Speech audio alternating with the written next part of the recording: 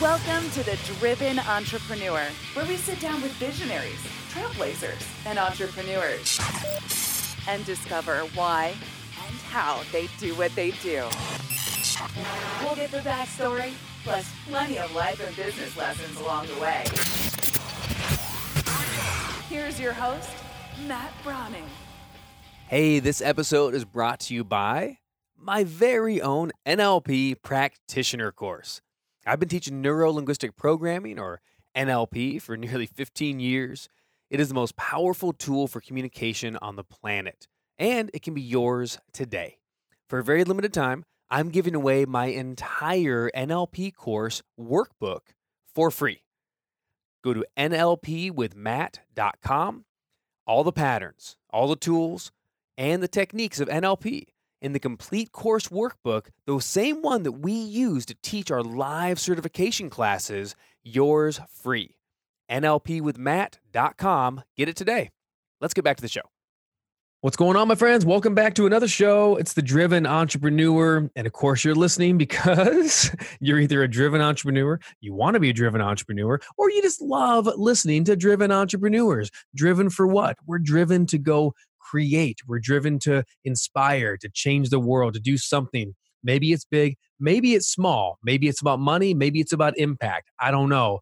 But every single week, we always, of course, have a phenomenal interview with a driven entrepreneur. And as you've noticed, if you've been with me on the show and listening for the last few weeks and months, you've seen that I've really been on purpose, intentionally hitting the gambit of really, I've been looking for unique and different entrepreneurs that have different stories. And I've been looking, I brought on Olympic hopefuls and athletes, and I brought on movie producers and comedians, and I brought in coaches and authors. And today I have a spiritual meditation expert, which I'm very excited about.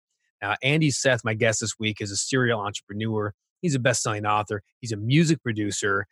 He's founded 9 successful businesses, helped thousands of people to break the cycle of poverty. He's raised millions of dollars through charitable endeavors. He's also the CEO of Flow Marketing and serves as the trustees chairman for Minds Matter. It's a governor's fellow and is a master diver. Man, there's so much to this guy. He's been there, he's done that, and we're going to get into his story and why meditating, volunteering is something that's so important for him. But before we get into that, Seth, welcome to the show, my friend. Thank you very much. Nice to be here. Dude, it's nice to be where you are is really what I'm looking for in life, because you're a very positive dude. From the first second we got on the air, you're easygoing. You laugh at silly jokes, and I like your personality, so that's a good thing. But tell me so serial entrepreneur, your 9 successful businesses. What were you as a kid? What were you like as a kid? Did you always know you were going to be entrepreneuring, or is this something that you fell into kind of later in life? Can you give us a little snapshot of the childhood mindset? Bro, I definitely didn't even know the word entrepreneur. Let's just start there. I started off pretty low income. So a lot of people that have had similar backgrounds, I think, tend to really vibe with my story, because I grew up in a motel in Los Angeles from the age of 0 all the way till I was 14. And it was one of those motels where it was generally pretty dodgy folks or people just kind of down and out in their luck. They paid rent weekly. Let me put it like that. The bathrooms weren't in the rooms; they were communal. My mom did the tenants' laundry, so it just gives you an example of like what kind of place that is. It's very different, in fact, than even today's motels. But so growing up, I don't think I was thinking about entrepreneurship. I certainly didn't know the word. What I was thinking was, well, I knew one that by the time I was 8 years old, we went bankrupt, and I knew what it meant to not have money and to be lying about like not having the money and not being able to pay creditors back and that kind of thing. And so after that, really, when I was 10, I started to just find ways to make money. And there wasn't anything other than that. Just like I wanted to buy stuff and I needed some money. And so I started my first, it wasn't a business. It was just selling stuff. I used to dumpster dive, and there was a factory actually right around the motel that made, it in hindsight, I guess it was a commercial printer, but they had sheets of discarded stickers in the trash. And so I just hopped the fence, dove into the dumpster and pulled out those sheets and cut up the stickers, discarded the ones that were, that didn't print well. And then I go to school and sell for $1 for 5 or 25 cents each. And that was my first. You even had the package pricing dialed in then. Man, I just knew a deal. You know what I'm saying? No deal. It's fascinating to me, Andy, how many entrepreneurs we've had on this show that at some point did something similar where it was like, it wasn't so much, I'm an entrepreneur, I'm going to start a business, but it was more like, I'm going to start a hustle. I'm going to find a way to find something that someone wants and sell it to them. So whether it's getting a Costco box of Snickers and selling them at high school, or, I mean, what a great story, dumpster diving for stickers and then reselling them. And so your cost of goods sold is 0%. That's pretty cool. I mean, a high risk premium should have been put into the pricing now that I think about it. Thought I got busted, Yeah. How did you ever get busted dumpster diving? Not the dumpster, no, but I did get busted at school because the stickers became like really popular. If you think about in my day, like people had book covers, trapper keepers, lockers, like stickers were everywhere. And I had couple other dudes that were selling them. I would just stuff them into their backpacks and then like they would go sell them. You did not have a whole fleet of. I mean, I don't know that I had a fleet. I had a couple homeboys, but that's awesome. But the principal, yeah, he put a stop to it. He was like, "Look, you can't be selling stuff here," and I was like, "All right, cool." But by then, there was this guy from around the neighborhood. His name was Dell.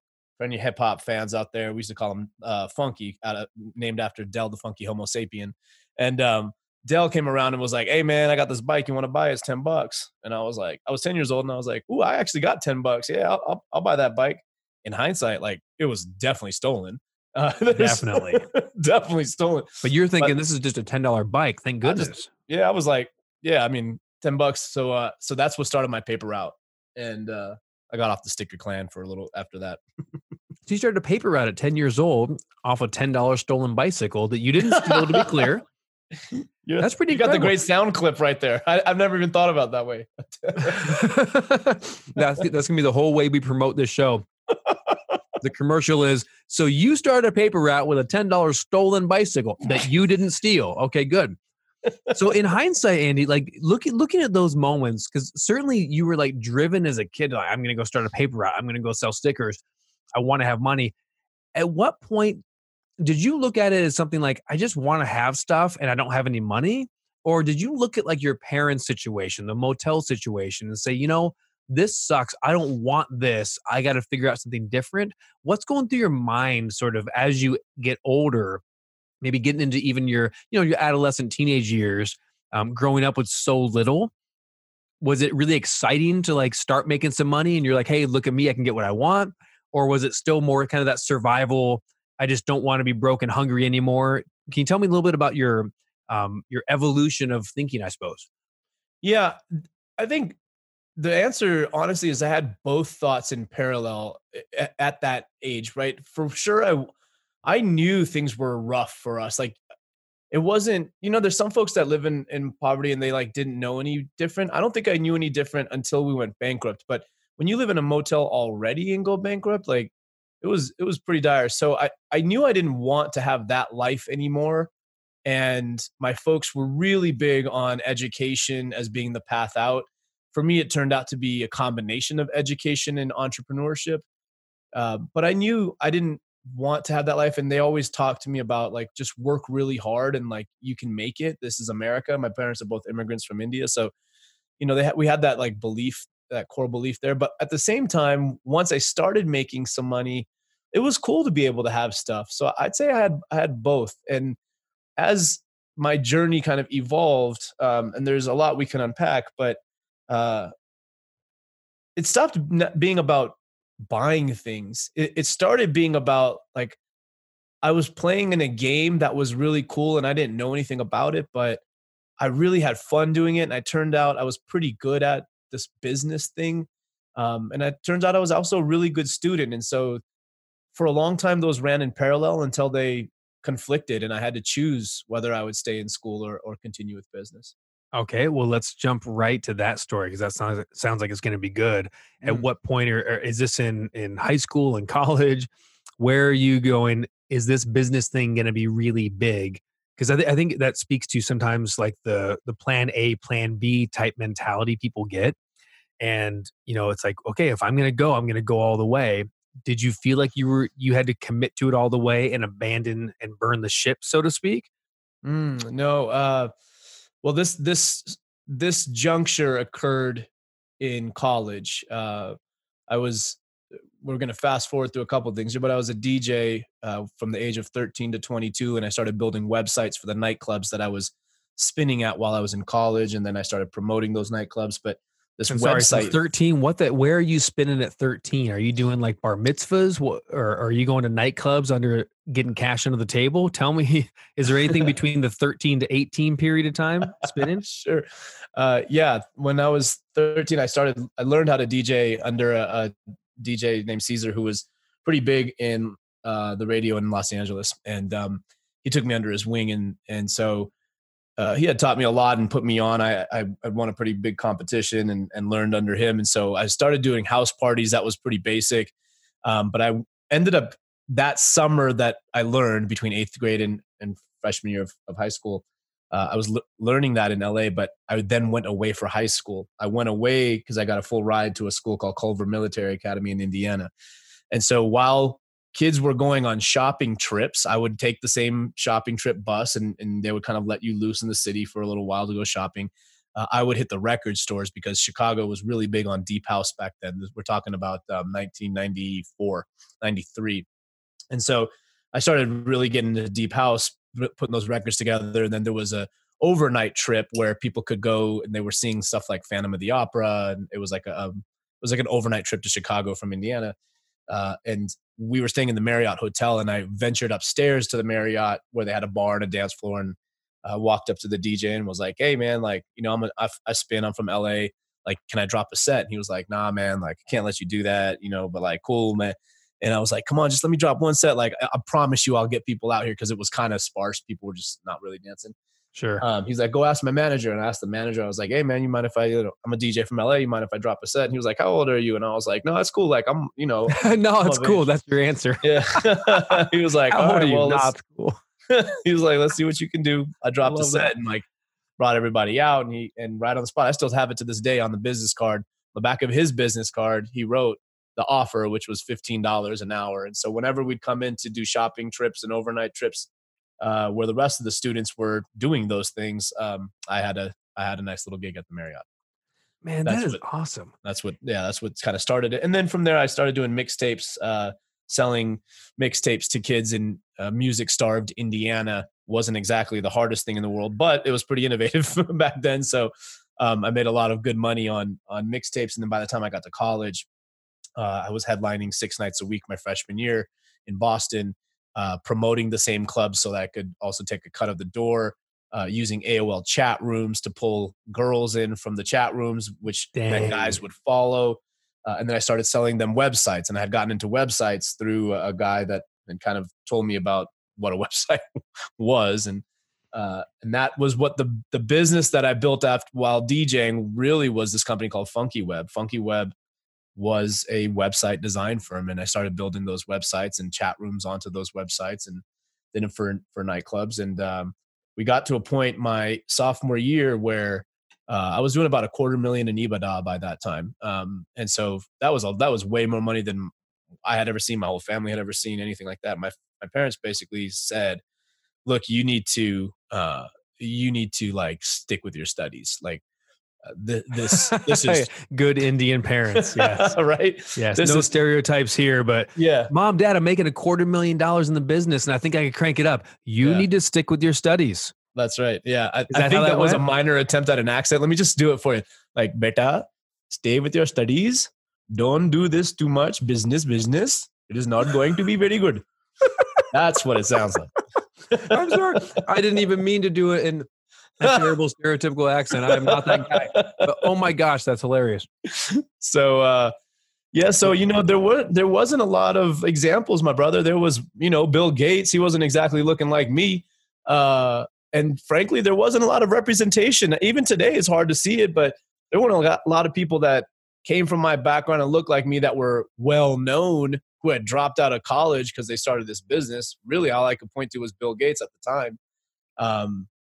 And like, that wasn't a model for my future. So, So you're talking about socioeconomic, or you talking about cultural, racial, all of it. all Yeah, of it. like, You don't have someone to look up to that you can say, yeah, if he made it, I can make it. Right. yeah, exactly. I mean, frankly, that's why it's really important for me to share my story now, and like, and why I reached out to you to be able to do that, because there's a lot of people that just don't see them in the mainstream media anymore. And not anymore, like they just don't see them. And, you know, my book, for example, was written for people who are really into like the hip hop culture. And it's to bring them the ancient Eastern teachings of spirituality and yoga, yoga as a practice, not like the poses, but to bring that to an urban culture. And it's turned out to work with them, but it's also turned out to really resonate with people that are like highly successful and have nothing to do with being urban.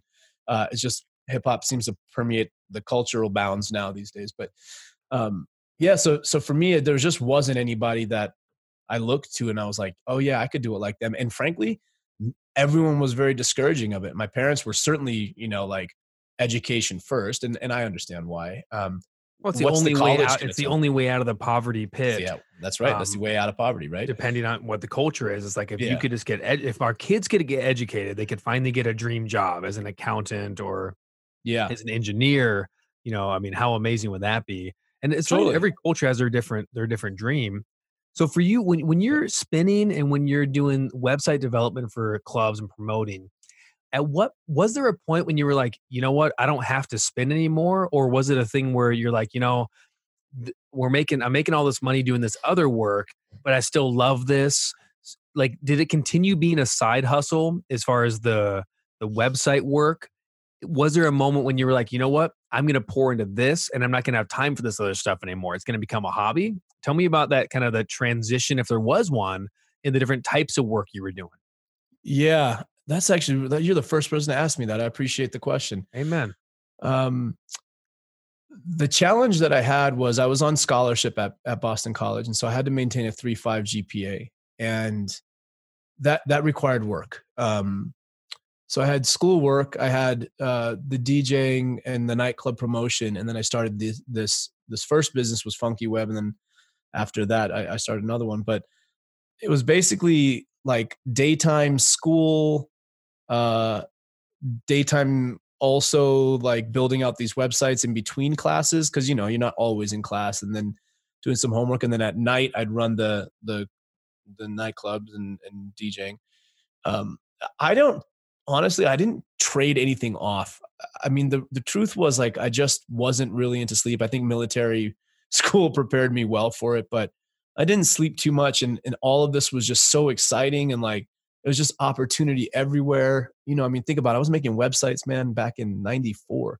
Like that No, I was mean, I didn't even know there was a website, and I didn't know there was a World Wide Web in '94. sorry, 96 is when I started the website. 94 was DJing. 96, but yeah, Same thing. 96. I mean, I'm Right. finishing high school, man. And I graduated in '98. So in '96, I'm writing, Mhm. book reports on Right. Word Perfect Word processors. 5.1 on my Right. IBM, Yeah. JP computer. And that Yeah, was totally. cool. Yeah, totally. AOL Right. chat room. So, well, let's pop back to kind of a different subject just real quick. Mhm. As I'm here with Andy Seth, and he has a new book that came out late last year. It's called Bling, a story about ditching the struggle and living in flow. I love that subtitle. I can tell you, I've seen a lot of books come over this show, and this is one of my favorite subtitles. Oh, Bling, thank you, brother. a story about ditching the struggle and living in flow. And clearly, from your story, you've had the struggle and you're ditching it or ditched it and living in flow. So it sounds already, as you're talking about, opportunities are everywhere. You're spinning and you're doing websites and you're promoting clubs, and it's like, you know what? Money seems to be flowing easier. Maybe you're realizing subconsciously or consciously it's a lot easier than you thought it was to make things happen. And there's a ton of opportunity. Did you feel like you're in flow at that point, or did that take some more struggle? Tell me about sort of when you first realized, wait a second, I get to live in flow. Is that then, or is that later in life? No, that's definitely not then. That's not flow yet. Yeah. No, that is that's just the good old fashioned American value of hard work. I think flow to me today means being both ambitious and highly ambitious and completely chill and at peace inside. That is flow state. And I didn't have the at peace then. I definitely had the like, I know I'm making something here and it's working, and I don't know how this happens or how this works or how long it will last.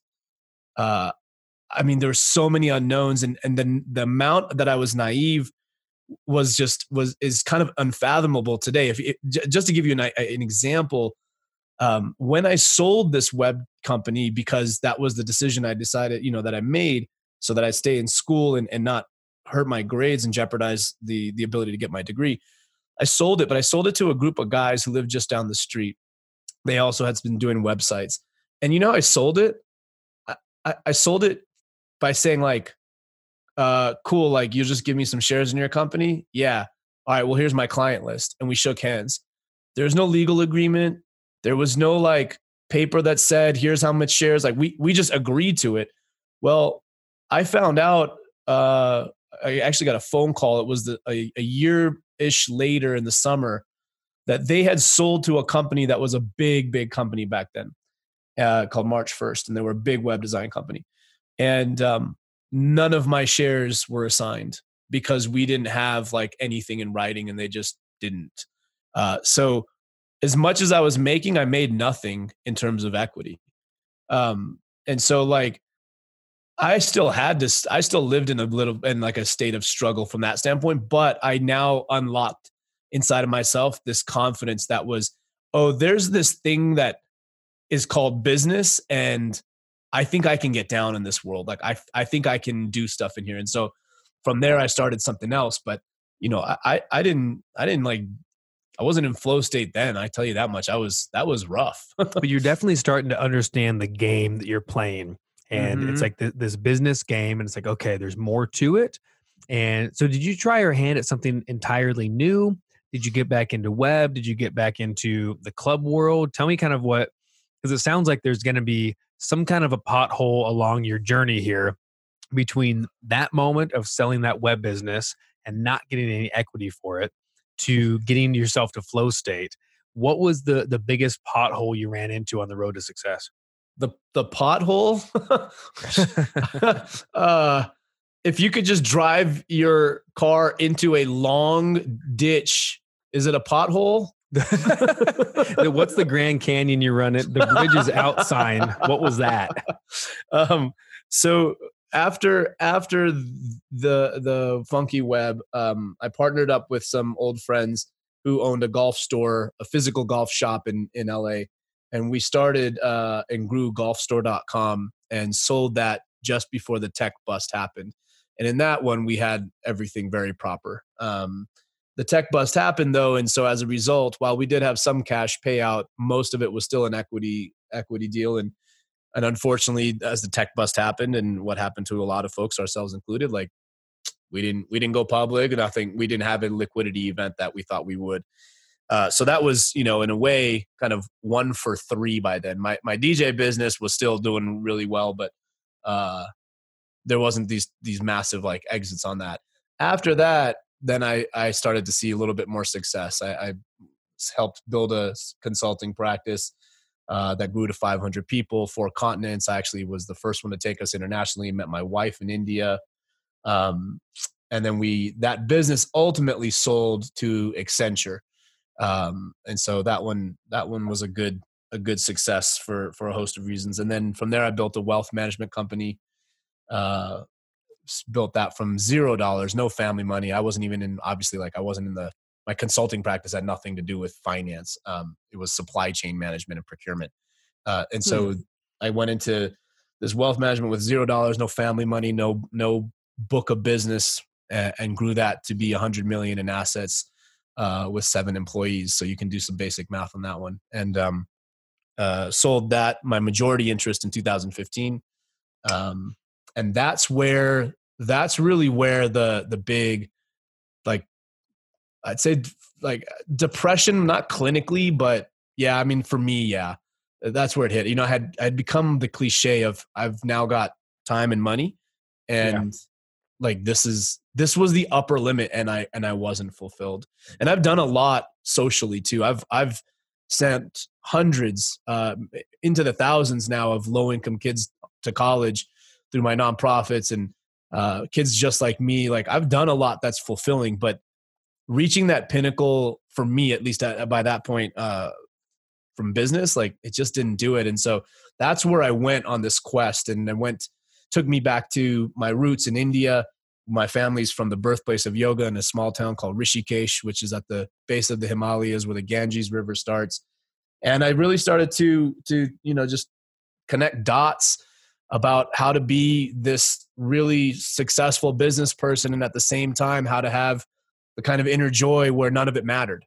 And my uncle is a jeweler, very successful by Indian standards, just unbelievable. But by American standards, he's very successful. Indian standards, And his name is Guddu, and he's the guide in my book Bling. He's the only name I didn't change, and he taught me just some unbelievable lessons that really clicked for me. And I realized, in a meditation, it kind of came to me like this, what he's taught me has completely transformed the way that I experience life. I would love for these lessons to go back to the people that I've come up with, but they're not going to hear it from some foo-foo, talking person, or dudes in robes who are monks, or your yoga chick on Instagram. Like they're not hearing it from them. So like, who's talking to them? Because nobody was talking to me that made that vibe. It wasn't that the message isn't out there. It's that nobody said it in a way that made me want to hear it. Well, it's like it's a different culture and a different circle, and the messages seem to be almost, what's the word for that? It's like they're inner focused, right? Like they're the Christian gospel message is most often kind of framed for people that are Christians, and the spirituality message and a meditation message is framed for people that already like that, and they're already into that. But what about the outreach, and what about people that need to hear it and need to understand it? To your point, the entrepreneurs that are stressed out of their minds and don't get that you can have peace within the struggle and you can find something different. That's it, man. That's exactly it. And it just wasn't a message that I had grabbed onto or heard in a way that, like I said, that resonated for me. And so I just figured, there's got to be people out there like that.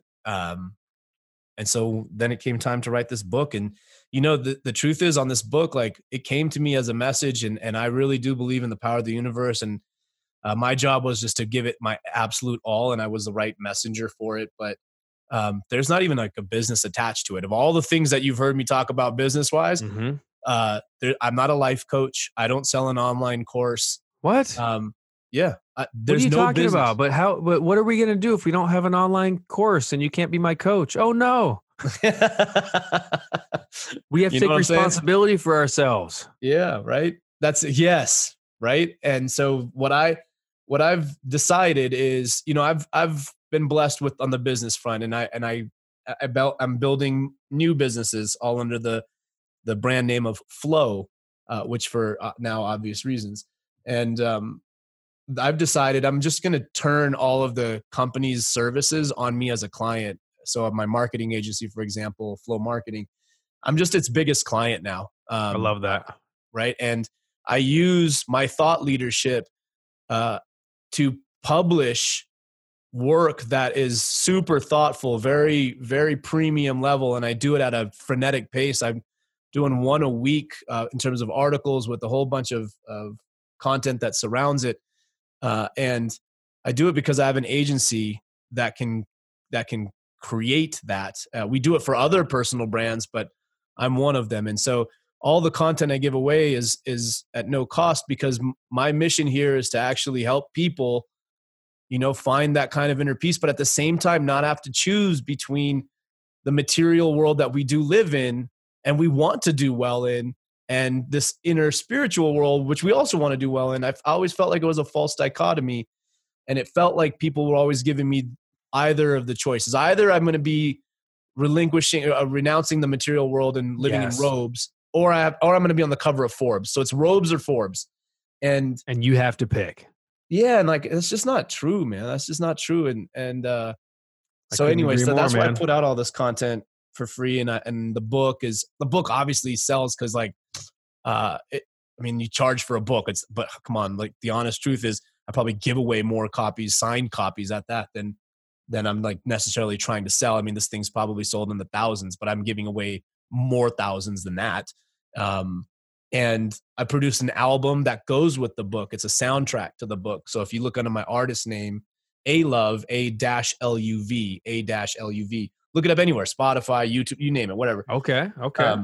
I produced a soundtrack because as I was writing the book, I started hearing the sounds that I was talking about in the book.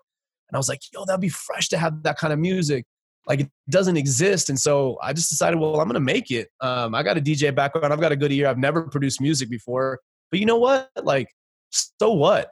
Like, let me just go see if I can. Well, you tell me, listeners, you go listen to the music and you tell me what you think. But I'll tell you this much, like, it's blown away all my expectations. And the best part about it is my kids listen to the music. They know all the lyrics because there's no cussing.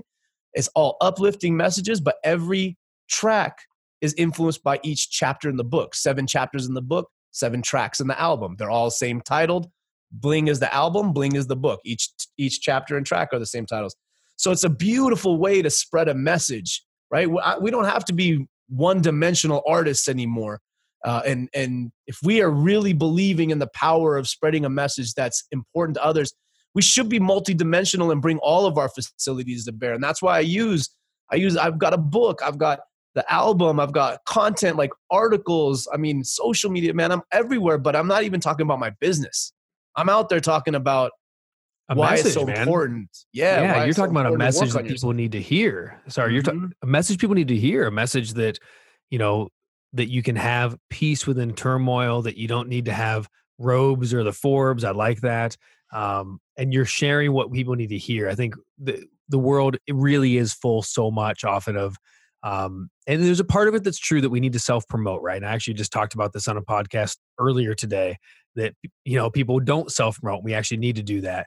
But the world sometimes is full of this like self-promoting thing. And we don't spend enough time just being able to say, what if I had the world's ear, what would I want it to hear? What would I really want to give out? What would I want people to listen to? If you had, and this might not be fair on the spot, but I'm sure it's something you thought of. If you went to a motel today and, one of the kind of motel you grew up in, lots of families living there, and you were doing something with a bunch of the kids that are living there full time, and you could share kind of one message with those kids, what kind of message would you share with them? What would you want to say? Struggling is a choice, man. Suffering is a choice. The situation we have isn't, but how you experience that situation is your choice. And everything from there on out is all on you. You don't have to depend on social inequities to be solved. You don't have to depend on people like providing you with, opportunities every which way. Like the truth is, if you grow up the way I grew up, like you're not going to get those. I didn't have any nonprofits coming at me. I didn't have any, and I do those nonprofits now. I didn't have any of those resources. I'm not saying like everyone's going to have my story. All I'm saying is don't let the situation you're in define who you are going to be. Come on, A-Love. Bring it. You get to choose that. And I know this is very counterculture in some ways because look, when we talk about like what's happening inside of urban areas, especially, there's a big problem of victim mentality. Yes. A big victim mentality. And look, I work on social inequities. I'm a governor's fellow. Like the reason why the governor of Colorado handpicked me to be a student under him for a full year is because he wants me to come into politics for 2 years just to do what I can do in politics. I care deeply about solving social problems. I'm just telling you, let's go work on those. But at the same time, like don't suffer. Still go get yours. You can go get yours. Be super ambitious and not have to suffer because that suffering is a choice. I definitely couldn't say it better myself because I'm not you. So guys, I'm talking with Andy Seth as we're winding down in our time together. Andy Seth, You can follow Andy at LinkedIn at Andy Seth or Instagram, Mr. Andy Seth. And I'm looking at your Instagram, man. You got some great pictures here. You got, pictures of your wife smiling at you during it looks like Indian wedding, I'm assuming. Yeah. You got yoga pictures. You got some straight dope, like on the streets in front of graffiti. Like you have some really, really good shots in here that Thanks, man. that make you feel something. So if you want some inspiration, some uplifting, make sure you follow Mr. Andy Seth at Instagram. And then we're talking about his book, Bling, a story about ditching the struggle and living in flow. You can get that Amazon, wherever books are sold. And then check out this is the first time I've ever had an author with a soundtrack, not the audible book, but the soundtrack, the music to go along with the story of Bling. Check out the music album Bling by A-LUV by A-Love. You can find that on Spotify. And excuse me, and just a couple more questions as we kind of wind down our time together. Where are you going from here? You're going heavy into thought leadership, into your own spiritual practice, your own inspirational messaging for everyone. Where do you see yourself in the next season? Maybe, I don't know if it's the next 5 years, 10 years, but kind of that, whatever that next season, the next chapter of your life and in business life, what do you see coming next? What are you excited about? Yeah, I definitely have a lot of clarity around my 10-year vision. And I'll give it to you through the lens of business, because I feel like that's always a good thing people can relate to. From a business standpoint, I want to create a conglomerate. I've built 9 businesses. Actually, 2 weeks ago we started the 10th. It's just kind of on the very, very startup phase. But I've been looking at conglomerate models, companies like the Virgin Group, who started, Virgin Records, Virgin Atlantic, Richard Branson, to companies like Tata in India. Tata has consultancy to cars, to you name it, and to jewelry shops. When you look at conglomerates, one of the things that I love about them is that they've built up a phenomenal brand, right? Virgin, Tata. And they've used that brand and parlayed it into different businesses. And there's a very specific structure in which they've done that. And I'm doing that with flow. It's very different than creating business divisions inside of one company. I'm actually creating separate legal entities and empowering CEOs who I'm coaching up to run these businesses. So I don't even actually have a title in some of my businesses now, right? So I've got flow marketing, which I do still run, and I'm grooming my next CEO for that. That's the agency where we produce content and live chat for companies and brands over like $1 million in revenue. But I've also launching this other business called Flow Health, where we basically do patient engagement in order to improve healthcare delivery. And we're doing that with another CEO. So I'm building out this conglomerate model where I'm training up CEOs and taking obviously a majority interest in that business, but I don't even have a title in there. This part doesn't exist, but whatever. Nothing in our world existed till someone came up with it. And That's so right. I'm just coming up with this because I believe that my next evolution as an entrepreneur is to create other entrepreneurs. And every one of my businesses has an apprenticeship program in it for low-income youth. We're the first company to have a digital marketing apprenticeship in the nation, a digital marketing apprenticeship where low-income youth, 18 to 24 years old, go through a 2-year program while they're working for us. So they're paid full-time, 40 hours a week.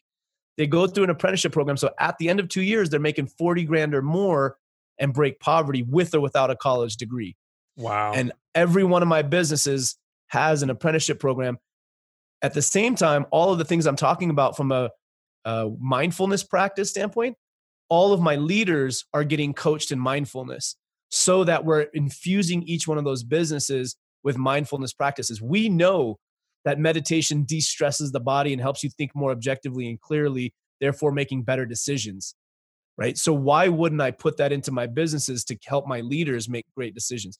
So that's how I'm building the companies of the future. I'm not looking to sell my companies. I'm not looking to flip them. I'm looking to create something that has multi-generational wealth, something that I didn't have, but I hope to provide for my kids and our family. But most importantly, I think we bring the things that we know work. We bring strong mental health into the business. We bring opportunities for people who don't otherwise have a shot but are hardworking, and give them a chance. And watch what happens. Watch the businesses we create off those two principles. I think we'll change the game to the point where other companies will take notice and say, look, we need to bring those in because it's a competitive advantage. It's an economic decision just as much as it is a moral decision.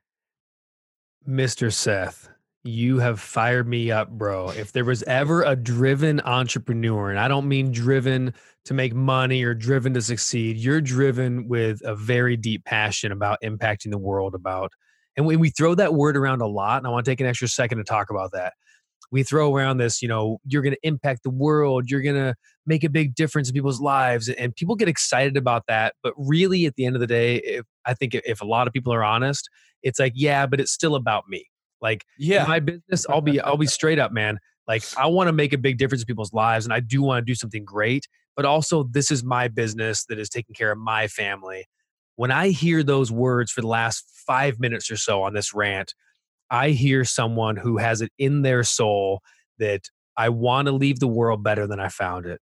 I want to make sure that the people that were in my situation do not have to stay there, and there's going to be a change. So I cannot tell you how excited I am to have met you, how inspired I am by your story, and quite frankly, just who you are.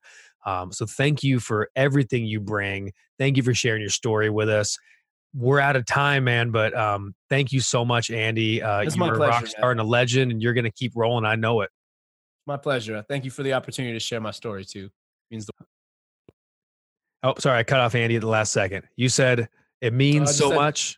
It means so much to me to have the opportunity to share my story, and I appreciate you for letting me do that. Thanks, Andy. Good to meet you. Guys, that's Andy Seth for this week. Remember, like, if you got inspired like I did, go check out all things Andy Seth at LinkedIn. Go check out Mr. Andy Seth on his Instagram. He is a thought leader. He's getting out new articles, new concepts. Just everything that he's saying is something I think that not just young entrepreneurs, but really almost the next generation needs to hear, because this is a guy who wants to influence and do things differently. Whether it's the apprenticeship program, whatever it is, doing things differently. Again, last plug, make sure you check out Bling, a story about ditching the struggle and living in flow. You can find that on Amazon. We got a link, of course, in our show notes if you get this on demand. And his music album, Bling by A Love, on Spotify and wherever you get music. Go get that along with it. That's it for me this week. I'm going to get out there. It's a beautiful snowy weekend in Michigan, so I'm going to get out and enjoy myself in the outdoors this weekend. I'll get back at it Monday morning. Whatever you're going to do, I hope you get out there and crush it and leave the world better than you found it, according to Andy Seth. Thanks, guys.